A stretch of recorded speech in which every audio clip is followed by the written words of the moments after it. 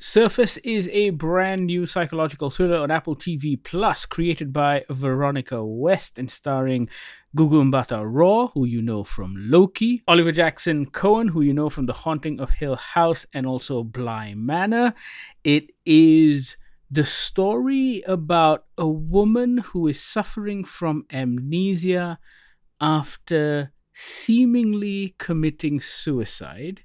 But there are some strange things going on because she can't seem to recollect her past, and people keep telling her that everything is not as it seems.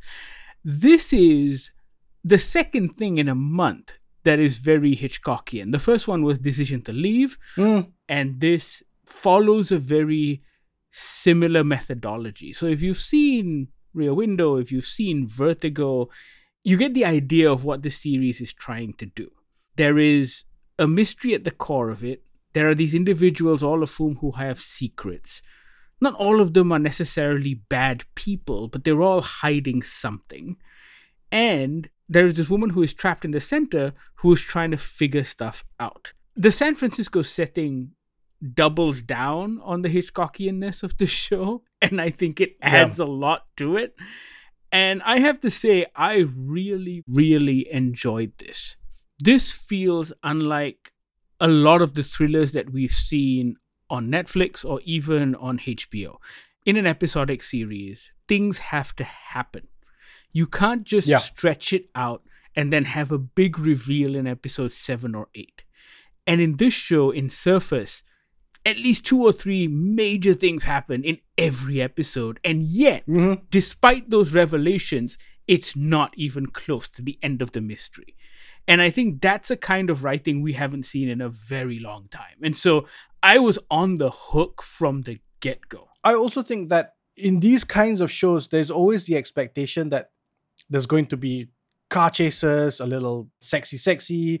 But in this particular show, in Surface, it's all character. It's not just character driven. The writing's around character. Nobody's finding a gun under the carpet. Nobody's finding a bloody knife behind the couch. This is just about Gugu Mbatha Rao's character, Sophie, trying to figure out, not only trying to remember her past and the memory that she's lost, but also trying to figure out what happened to her. And also these things about her husband, who may or may not be the dream husband that the rest of the world sees, and it all sort of slowly pieces together. I don't want to say it pieces together because there's a picture forming slowly, but we don't know if it's a good picture or a bad picture. In the sense that once the picture is formed, we don't know if the crime is solved, you know? It's also rare because it's an original work in that it's not based on a novel or it's not based on a graphic novel or based on anything else. I mean, it does take very, very clear inspirations from those thrillers of the past, but that is mostly a mood setting more than anything else. I don't think it actually feels very derivative of those things. There's also a really cool, I guess, thematic element to the series, and it's something that I haven't come across either. But this idea of being married to someone when you have amnesia and you are told that this is your love of your life, but you have absolutely no recollection of loving this person or falling in love with this person or getting married to this person. And that plays out in a really cool way. I think like in episode 3 or 4, I can't remember which one now, they go to the hotel where they got married and he's got to describe to her the wedding ceremony. And it's so weird. For me, it's not that. For me, it's the moment after that where James, the husband, takes Sophie to the indoor pool and says, this is a moment that we shared, just the two of us. And it's weird now because you don't know that moment happened. Only I do. And there's nobody else to prove that that moment happened. This really beautiful, magical moment after their wedding, right? And I think that in itself feels like a horror movie. Yes. You know, even from his point of view, because he is now grappling with this idea that the woman he loves essentially no longer remembers him. Correct. And she has to grapple with the fact that all of this could be made up. This could just be shit. Exactly. He's telling her because he wants her to love him or because he wants her to ignore the fact that there are other strange things happening in his life. This is the non-comedy version of 50 First Dates in some ways, right? Oh, yes, exactly. And Gugu Mbatha Raw is fantastic. Like, she plays that part really, really well. And the other thing I like about the show is, because there's another character in the show as well, Baden, who is a policeman, and we won't give away anything more, but throughout the whole thing, you don't know who to believe or who to support. Yeah. And so you're in the same position that she is. You don't know who's lying to her. You don't know who's telling the truth. And sometimes when they're plotting stuff, I kept going back and forth between, wait, are you doing the right thing? Isn't this a bit extreme? What's happening? That may be a good guy.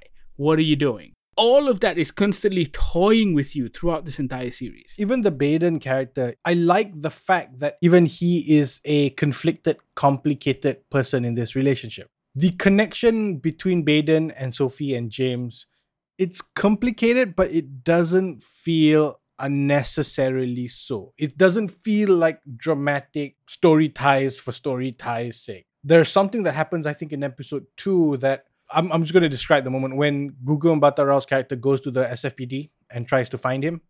That could have been dragged out, right? It could have been dragged out over 3 episodes. It could have been dragged out over 4 episodes about Baden's inclinations to this relationship. But it's completely gotten rid of. That particular thing is put at rest immediately, and I love that. That goes back to why this is such a well-written series. And if you like psychological thrillers, this is the thing that you should watch, because so many of the other shows that we watch lean into the lazy writing. They withhold information for absolutely no reason. Because they've got 10 episodes to fill, it feels like the 10th episode has to do all of the heavy lifting. Yeah. And this one reminds me a lot of Mare of Easttown, which is another HBO show, the Kate Winslet one, which was also superb.